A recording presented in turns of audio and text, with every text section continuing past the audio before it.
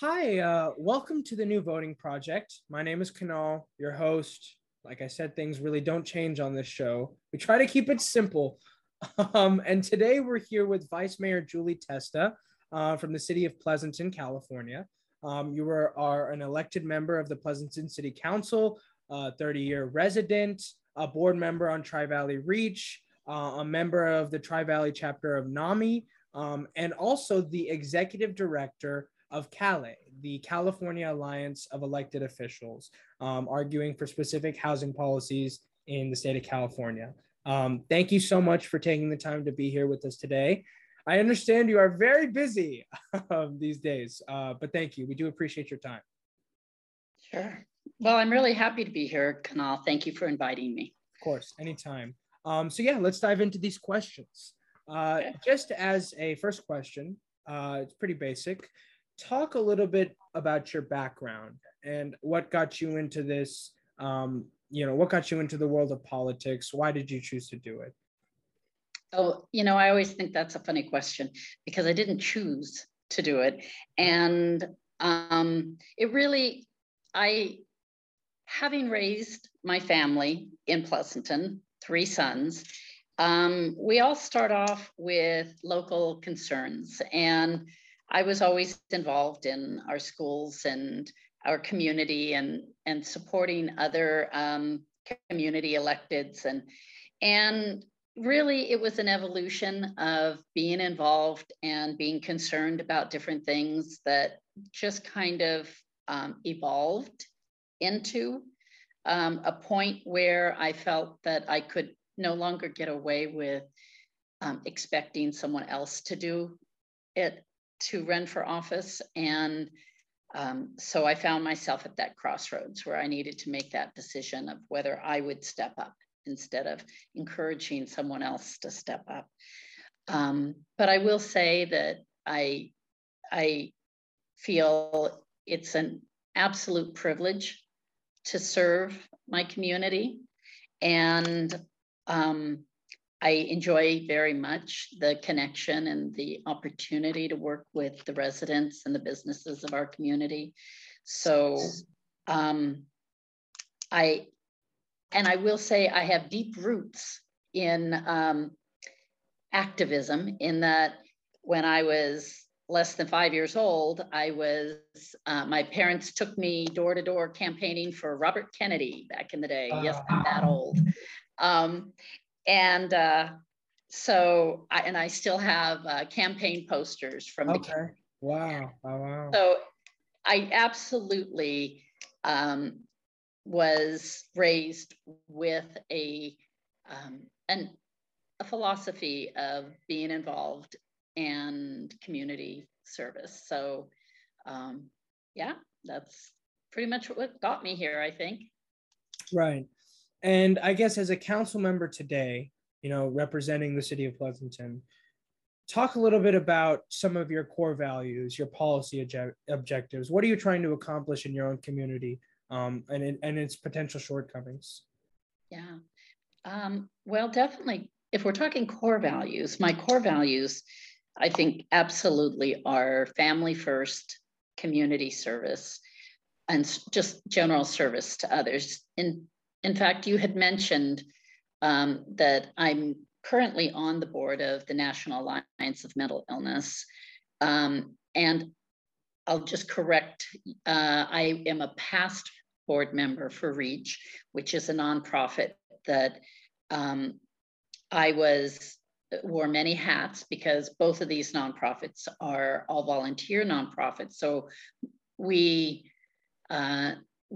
don't just sit as board members, but actually run the organization. So with REACH, I was very involved in developing low-income housing for a developmentally disabled population. And currently with NAMI, again, we are a working board. So I'm very active in the work that we do on mental health issues. So I come to the council with having been, and I don't think I've ever shared with you, is that I had been 11 years a Pleasanton human service commissioner. Right. So I brought with me those years of advocating for our community's vulnerable populations. So I definitely bring all of that to my work as a city council person. I have deep and sincere advocacy for our homeless population and our vulnerable populations. But, and I'm known for advocacy on school issues, but most of my time today is spent on state housing legislation. I used to believe that I could focus on local, and that's where I could do the most good for my community, where I had the most impact. But I learned a few years ago that there were some sincere concerns, some real threats to the quality of life of our community. And those threats were coming from at a state level. And that if we didn't take those seriously, there would be significant consequences to ours and other communities. So I have, since being elected, formed an organization, and it's California Alliance of Local Electeds. And what my peers from around the state join me on Sunday afternoons every week. And we have guest speakers. We talk about issues that are of concern to our local communities, but more often how the state impacts our local communities. And most frequently that conversation is about housing. And we have spent the last year and a half at least speaking with state legislators, assembly and senators. We've had dozens, many, and we've learned a lot. It's been fascinating. I've learned a lot. And we're trying to understand why the state wants to make such significant impacts on our communities. And not just Pleasanton, but every community across the state. Their current agenda is to eliminate single-family zoning. Single-family zoning means right now we have neighborhoods where there's one lot, one house. Right. And there are laws right now that are imminent within the next 6 to 8 weeks will possibly pass and change that so that there will no longer be single family zoning across the state. It would be completely eliminated. And what that means is that if my house goes on the market, whoever, or my neighbor's house goes on the market is a better way of saying it. And the young family that wants to buy the house is going to be outbid because now that one lot has the potential to be 4 to 6 houses on that one lot. So it really has a negative impact on our next generation because the property value will have gone up, and there will be incentive to investors, speculators.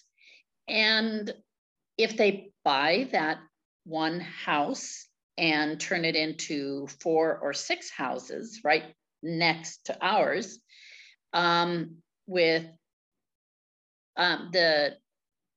there is not a requirement of replacing parking. So cars will overflow into neighborhoods.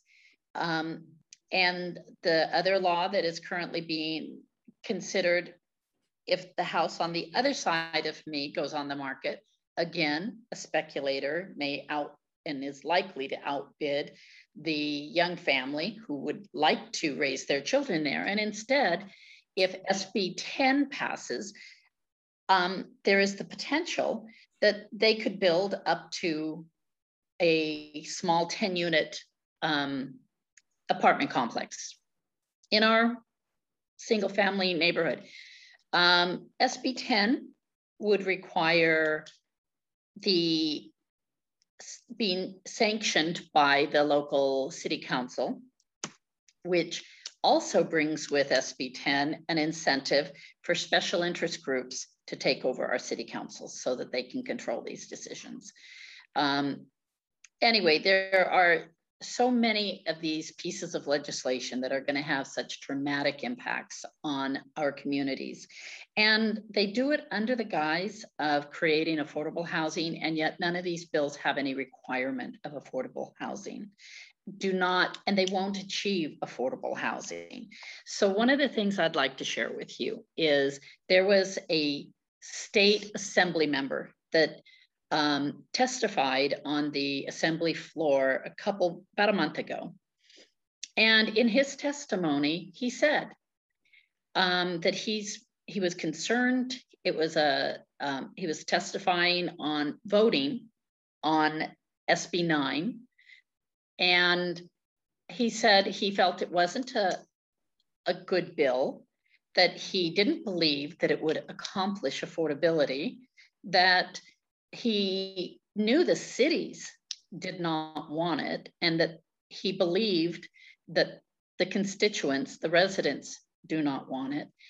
And he felt that his peers were supporting it and would vote for it to create an illusion that they're doing something about the affordable housing problem. This is all on tape, all on video. And he at the end then says, but I'm going to vote for it anyway. And he said, but I won't vote for the next one, which, because of that speech, we invited him to Cali, to our group. And dozens of other local electeds and myself spoke with him and told him that we appreciated that he understood that this was not a bill that was good for our communities. We appreciated his comment about that he felt that his peers were willing to put this bill forward, knowing that the cities didn't want it, because he felt the cities were not strong enough. They weren't a powerful enough source, but that the special interest groups that are supporting it are powerful, and that our legislators don't want to go against the powerful special interest groups, but they feel there's little risk in throwing our cities under the bus, their own constituents that they know won't like these bills under the bus. And they just hope that their constituents never really figure out that they're the ones who did this to us. So, Cali feels very strongly that we need to work towards affordable solutions. We recognize an affordability crisis, but we do not believe that the legislation that's coming through is going to accomplish solving that. We believe that it is a giveaway to powerful special interest groups. And that legislator, who is on record having said all that and still having said that he was going to vote for it anyway, a week later announced that he's running for governor. So understand the political agendas that play into these things, and understand that our legislators know that they're not serving their communities when they vote for they've told us, many of them have told us so at different Cali meetings.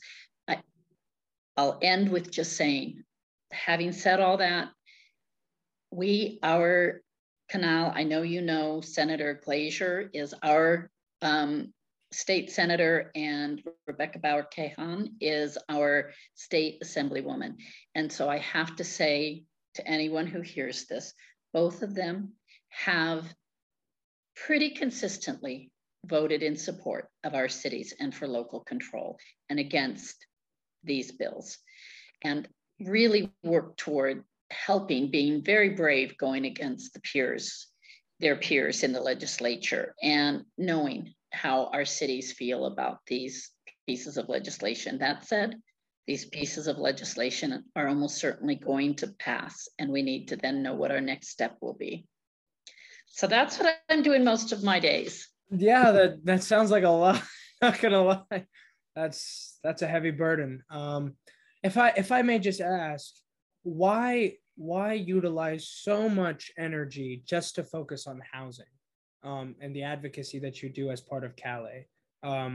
Why is that almost the primary point of concern? Right.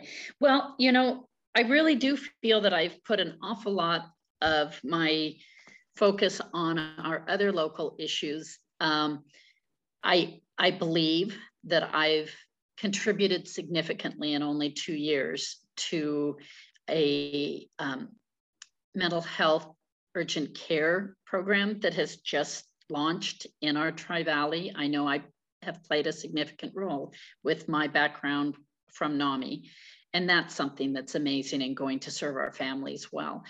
But there are other people that are also supportive of that program, and it doesn't need as much of my attention. Fortunately, I mean, that program was something that was never thought of more than 2 years ago. So the fact that there really has been an awakening and an understanding of some of the issues that I've spent so much time working on in the past, mental health advocacy.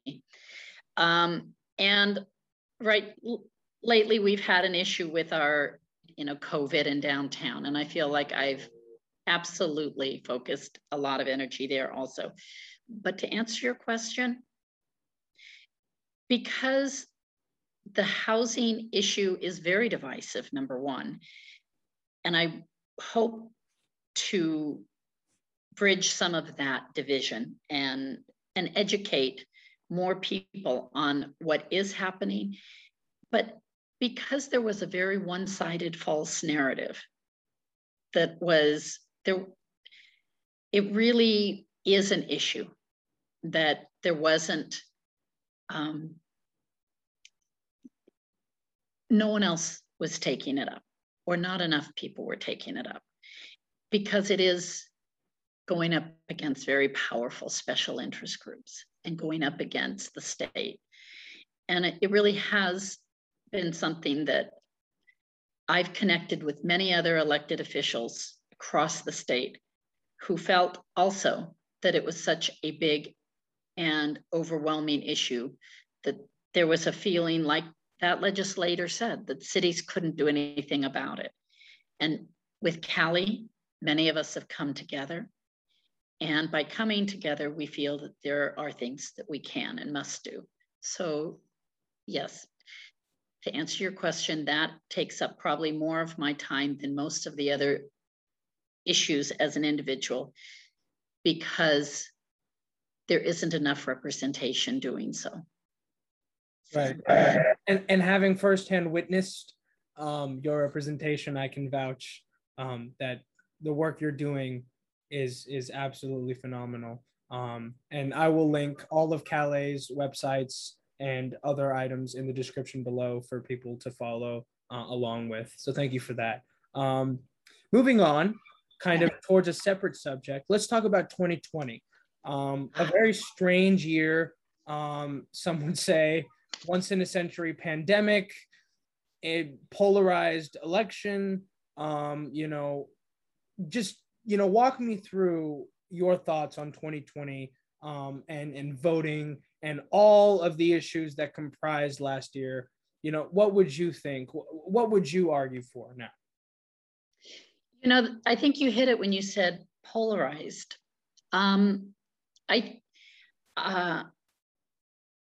I think that what is the most disappointing is an unwillingness for two extreme groups to actually work together. And I think that that is what is so destructive.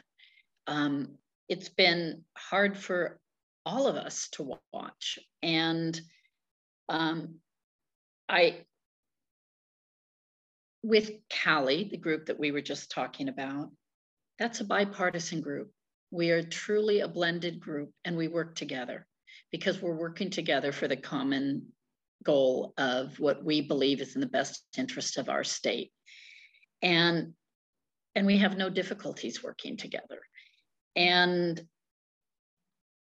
I am a lifetime Democrat. My husband is a lifetime Republican. And we work very well together and have for over 40 years. And we're better for it.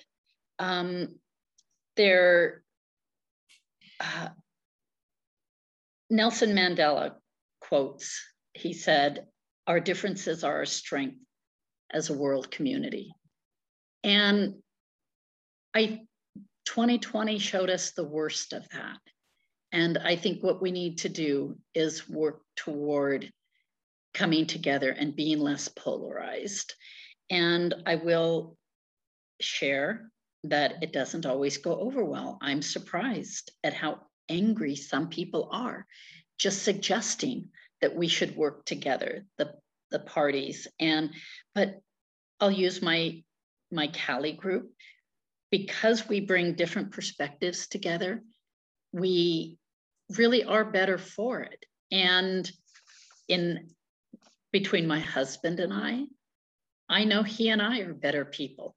My hearing him and him hearing me. And I think that's one of the things that we need to see more of: people listening, people being willing to listen instead of hating someone because they have an R or a D in front of their name before they've even said anything, and immediately dismissing what they might say because they're not of the same party. So coming out of the 2020 election, I think we're at the worst we've ever been, and we've got to find a way to get better again, to heal our country, and in fact, to identify our differences as strengths. And so I'm not sure I answered your full question there. No, I think I got the gist of it. I would just add that at the local level, from what I've observed, your party, your party alignment doesn't necessarily constitute the full range of your values. And I would say that at the local level, any representative, any elected, any community member that's advocating for their beliefs or the beliefs of a majority, without the special interest collusion, without an external factor, is doing their job. At the federal and potentially even at the state level, things can get really complicated, like we saw in 2020. Right.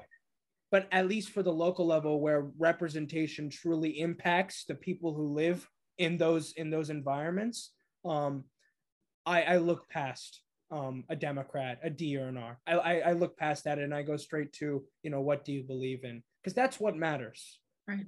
Yeah. And at the local level, we're nonpartisan. Our candidacy, our elections are nonpartisan. So yes, it shouldn't be seen that way. And we should be looking at community and trying to not be divisive. I will say that we are more divided by issue than by party locally. There are issues where we do have division, but it really isn't straight across a party line. It is more about a perspective of issue. So, and I will say, while I have significant concerns and have learned things that I never wanted to learn about how special interest drives state politics and certainly national. But I do not believe, I've never encountered at a local level, certainly not within my city of Pleasanton, anyone who I believed was driven by anything other than truly their sincere, even though I may disagree with what they believe should happen, I know that they sincerely believe that they are doing what is in the best of our community. And I have not ever seen anything that locally that I would call out as corruption. I believe that what happens seems to be that when people move on from the local level, they get pulled into a different world and things do change. And I think a big piece of that is the cost of campaigns. It's always about money, but it isn't about lining pockets necessarily. I mean, in some cases that might happen, but it really is the looking for those special interest groups that are going to help them fund their campaign.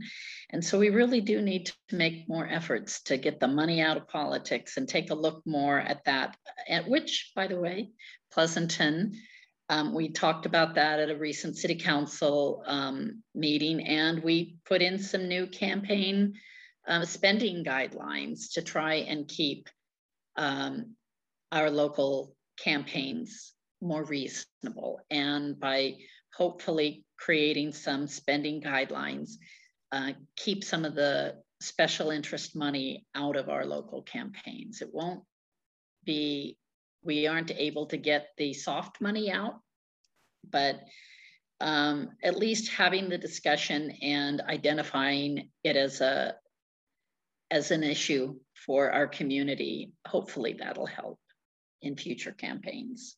Right.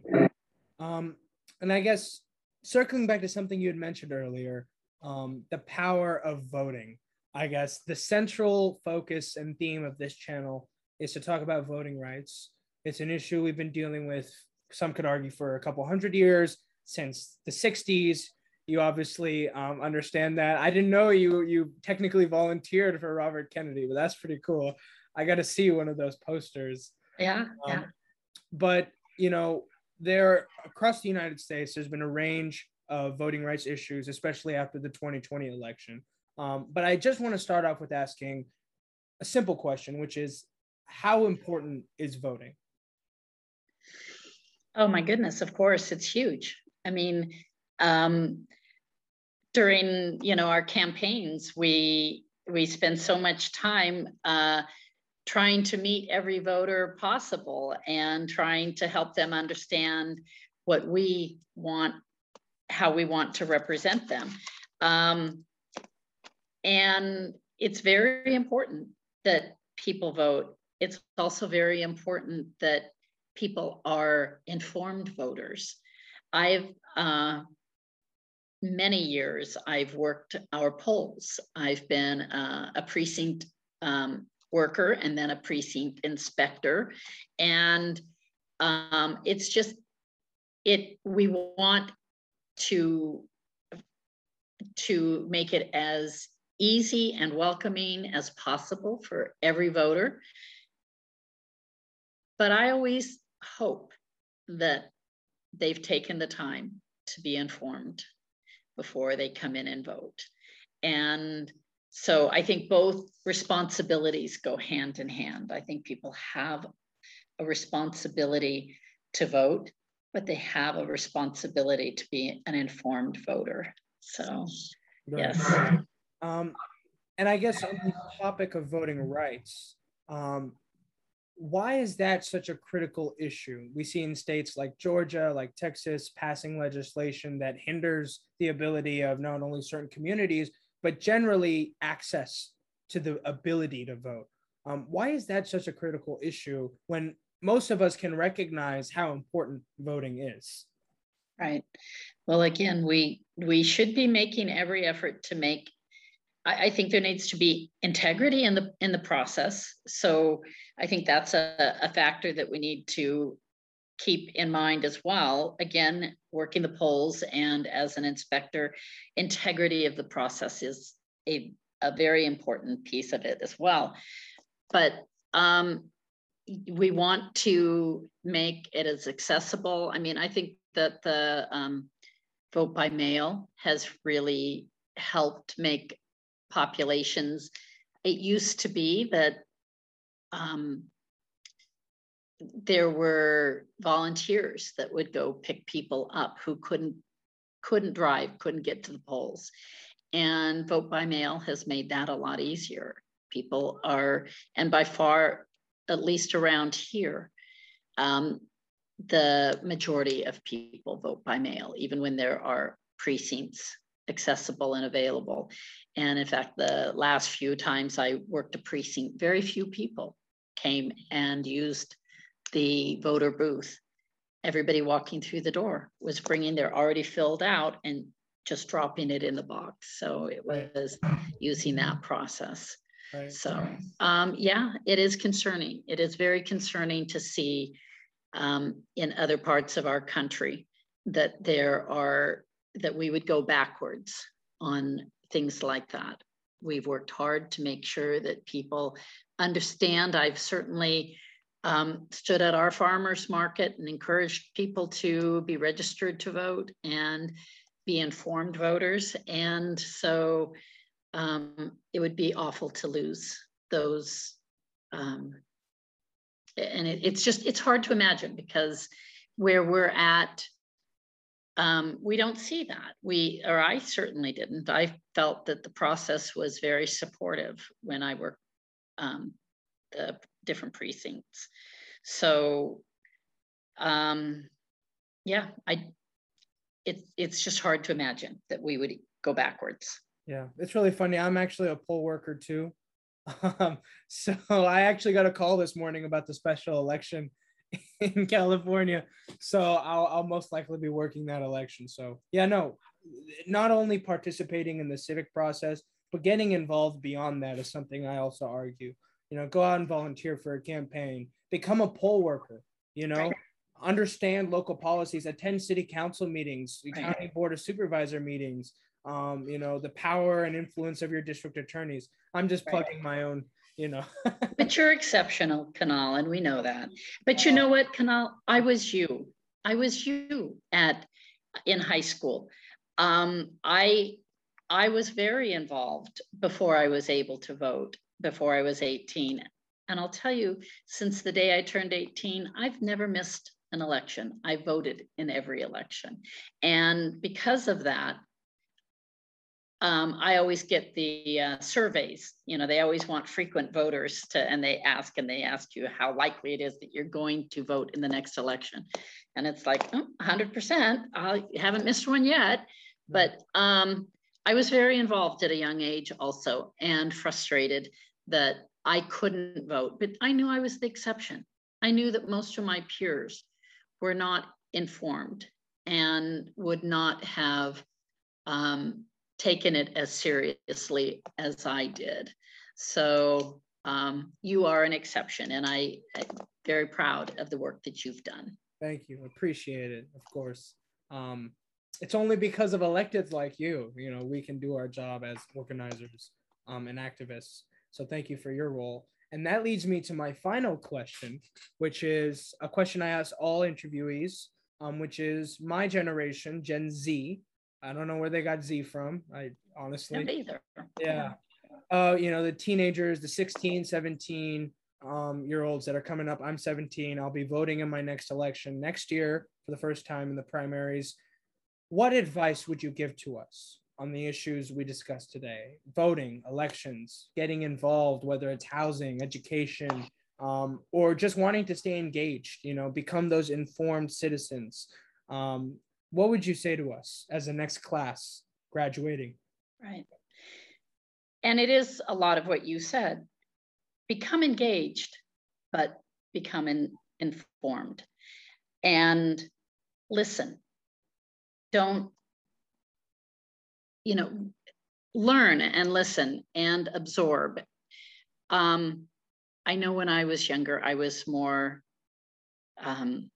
likely to challenge, and I didn't spend enough time listening. I thought I knew what my position was, and I didn't, I wasn't as receptive to other positions. And it doesn't mean that you have to change your position, but at least know that you have made your decision based on information and hearing both sides. So that really, we have to do something to bring back the being able to work together. And it's going to be up to you guys. You guys need to really make that a priority. And You know,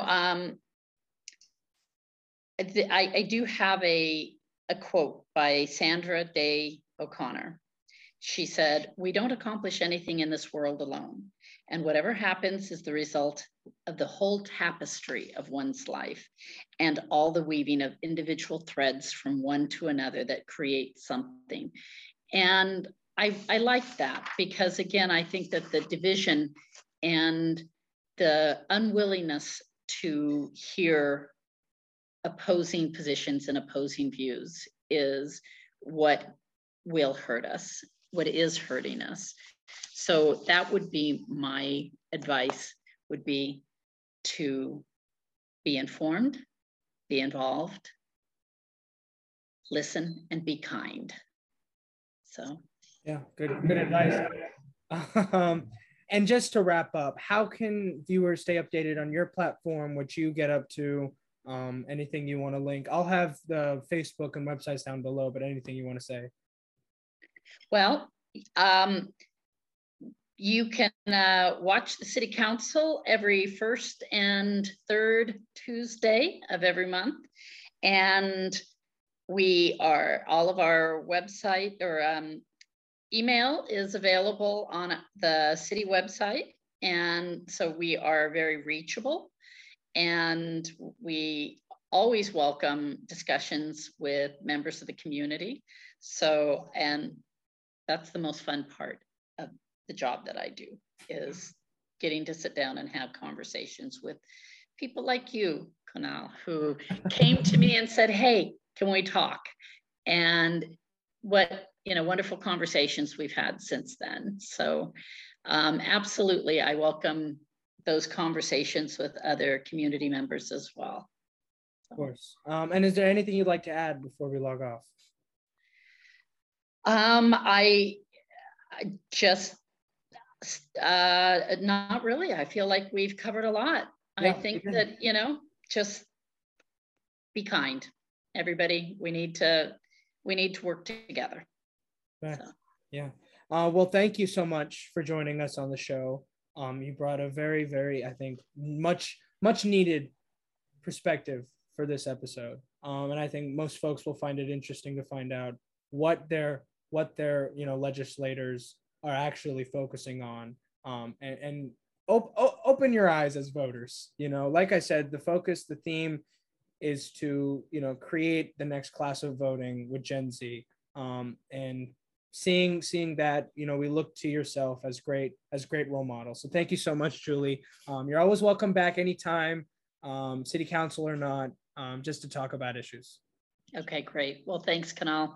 And thank you for everything you do and your involvement. I don't know. It's too kind. Yeah. Too kind. Yeah. But remember, focus on you right now, because what you've got going in your life needs to be your priority for now. Of course. There are big roles for you in the future. Right now, it's what you need to focus on for your next step. So, right. Yeah, I appreciate it. Well, thank you so much, and talk to you later. All right. Thank you.